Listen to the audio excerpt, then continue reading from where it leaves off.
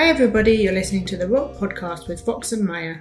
Thanks for supporting the show. This is a show with adult content, so if you're not of legal age where you live, then turn off now. This podcast is about rope bondage. Rope bondage is edge play with inherent risk, and we strongly recommend you get proper training and listen to our episode 0 on safety and consent in rope before attempting it. Find it at the top of our FetLife page, Rope Podcast. Fox is a rigger and Maya is a bottom. We're rope partners. We've been practicing together for nearly 5 years. We live in Bangkok and we love to share our passion for rope with a wider community. And today's episode is sponsored by Friction Live. Friction Live offers a variety of kink classes, mostly centered around rope and things you can do to complement your rope. And you can follow along with it from the comfort of your own couch, kitchen, bed, and so on. You can attend the class live or view it recorded at your convenience. Check them out on frictionlive.ca. So today, Maya, we are going to talk about the tepu tie. Indeed, we have a rope focus episode. Yes. So what is it, a tepu tie? The tepu tie, also known as the rifle tie or the rifle carrier tie, is an arms in the back tie. So in that sense, it's going to have some similar characteristics with things like TKs or strapados. The person in rope has their arms in their back, which tends to create a sense of vulnerability.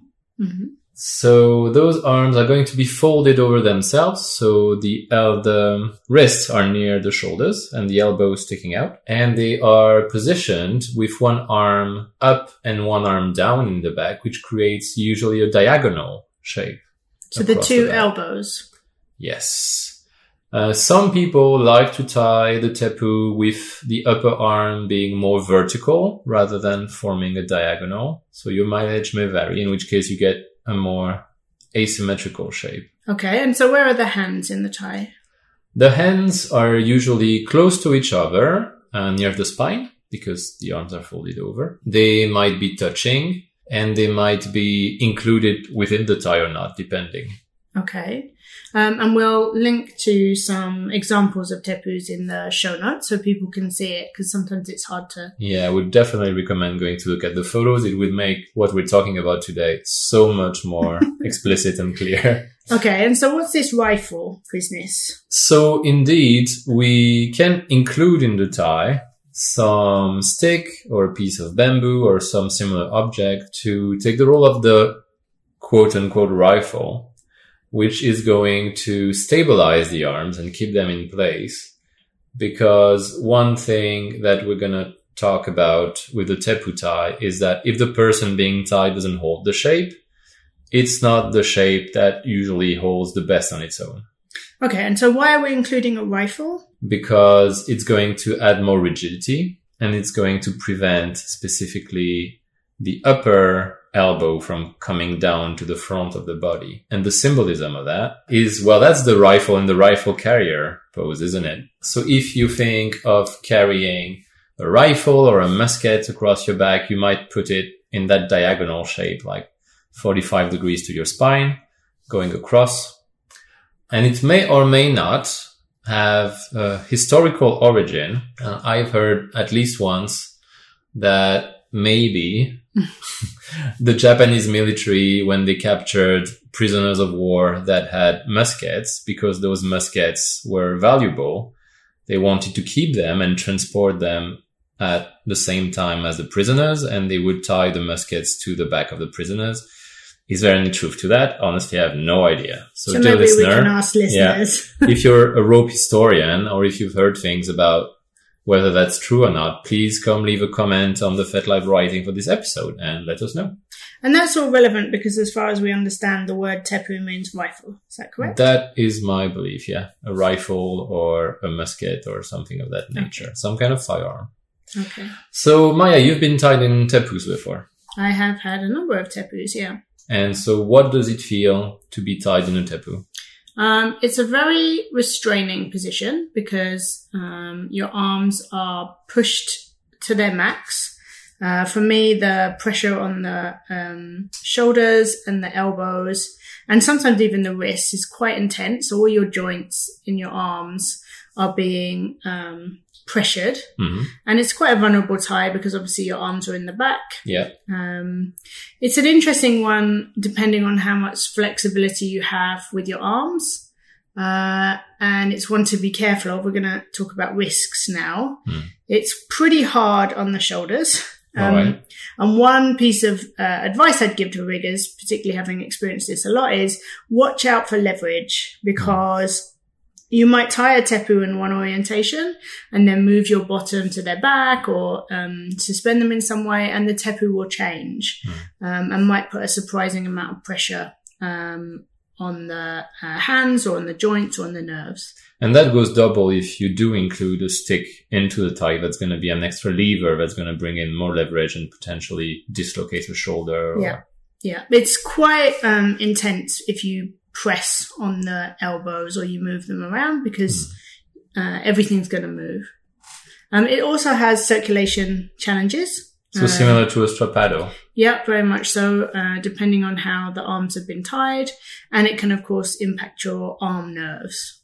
Definitely, like the radial is vulnerable, the ulnar and so on, depending on how you place your different wraps. And there are many different ways to tie Many a different tepu. ties, yeah, definitely. Yeah. And obviously, as soon as you have the arms removed, any kind of balance becomes much harder. Yeah, and especially in this case, when you're in an asymmetrical body shape with one arm up, one arm down, might be a bit trickier to keep balance, right?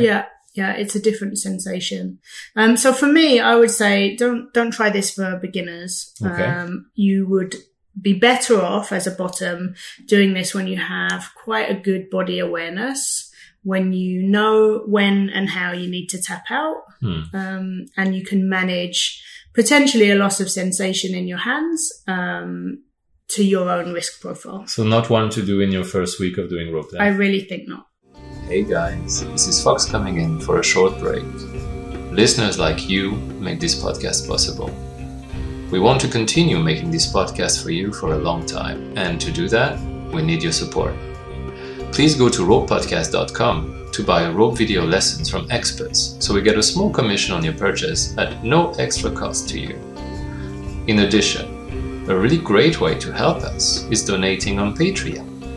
A one-time amount or a monthly pledge that can be as little as the cost of your morning coffee makes a big difference to us.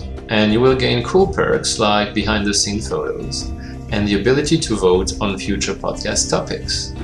Go support us on ropepodcast.com because you love rope too. So what do we use it for, the tepu?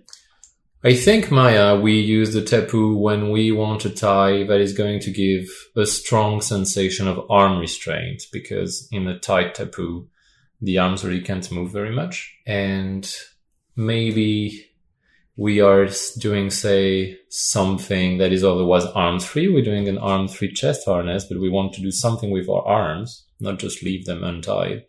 Then the tepu can be an add-on, an addition to that harness.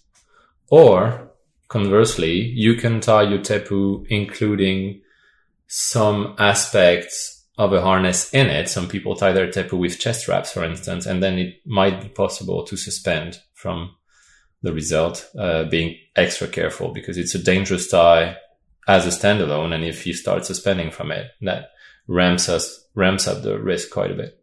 And certainly people often not necessarily suspend, but use a rope pulling the top arm upwards to help maintain the shape. That would help prevent the problem we were talking about, where the upper elbow tends to drop towards the front. Fall down, yeah. If you suspend near that elbow straight upwards, it's going to help a lot with the shape not falling apart. But you need to be super careful that the bottom doesn't then put a lot of weight on it, because you don't really want to be suspended from your elbow. Yes. And you and I, Maya, would tend to use this tie more in partials rather than in full suspensions. Yeah. For that reason. We have used it in a full suspension and it was pretty challenging, I found.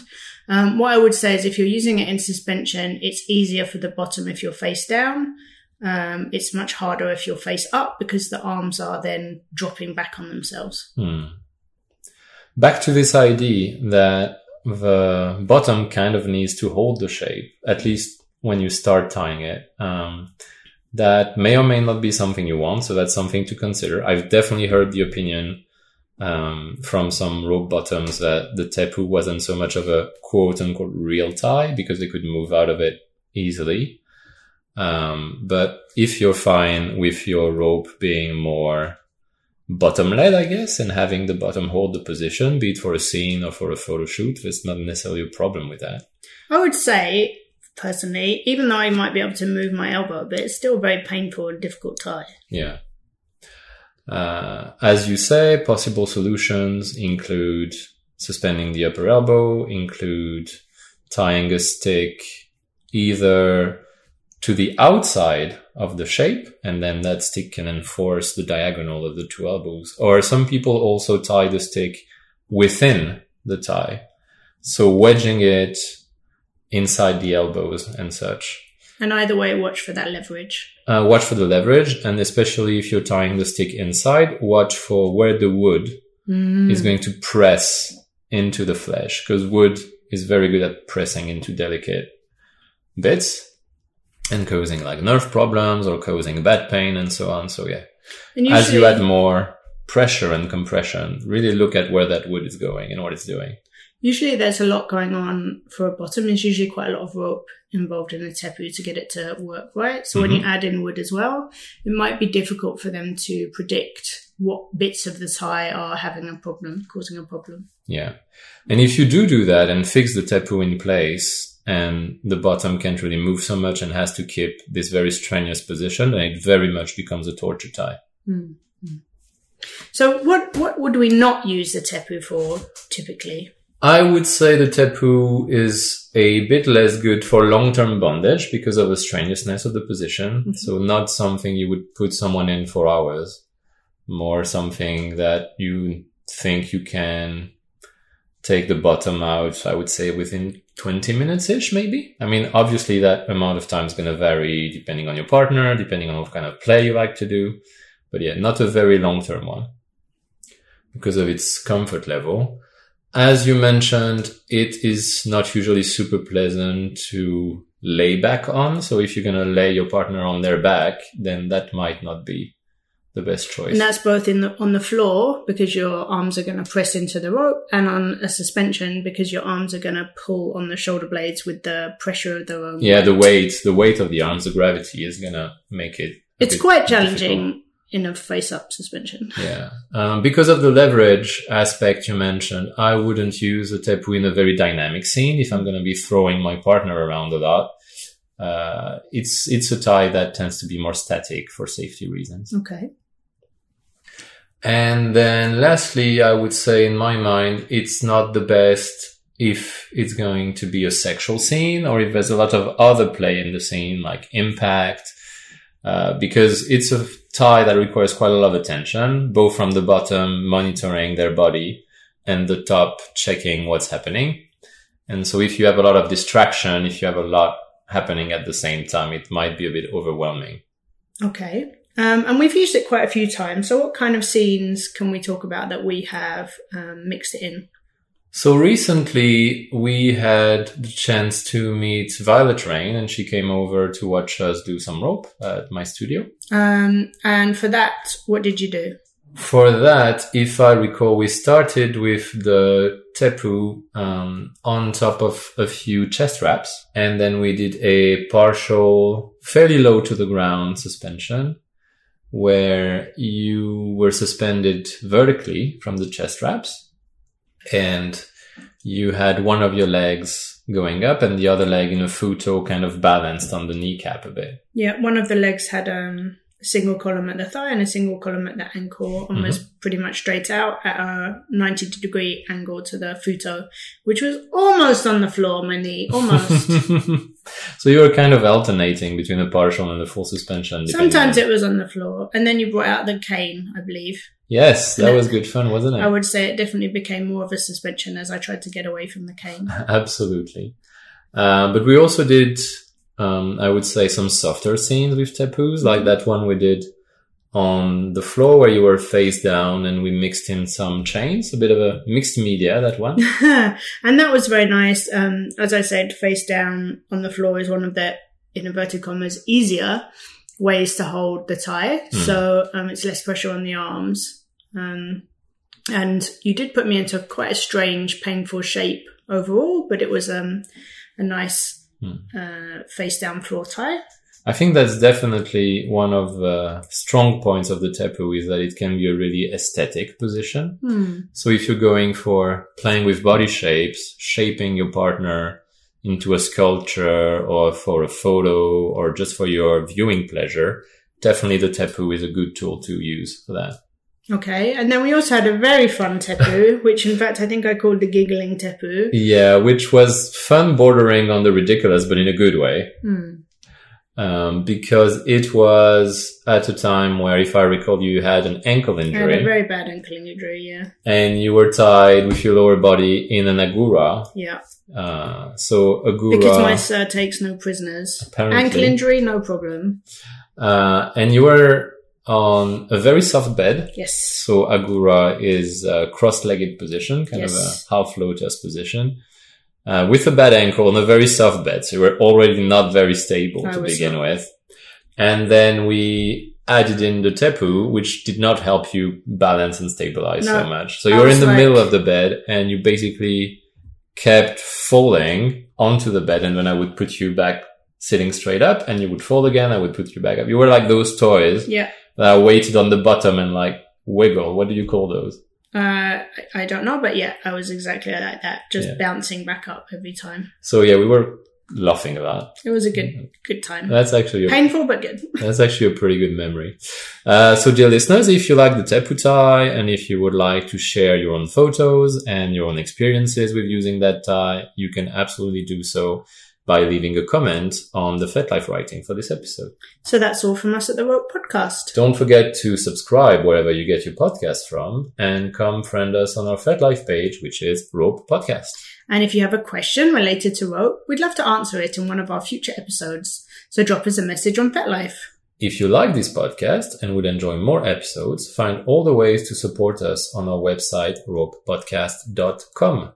In particular, please consider supporting us directly on our Patreon page. Thanks for listening. And have fun tying.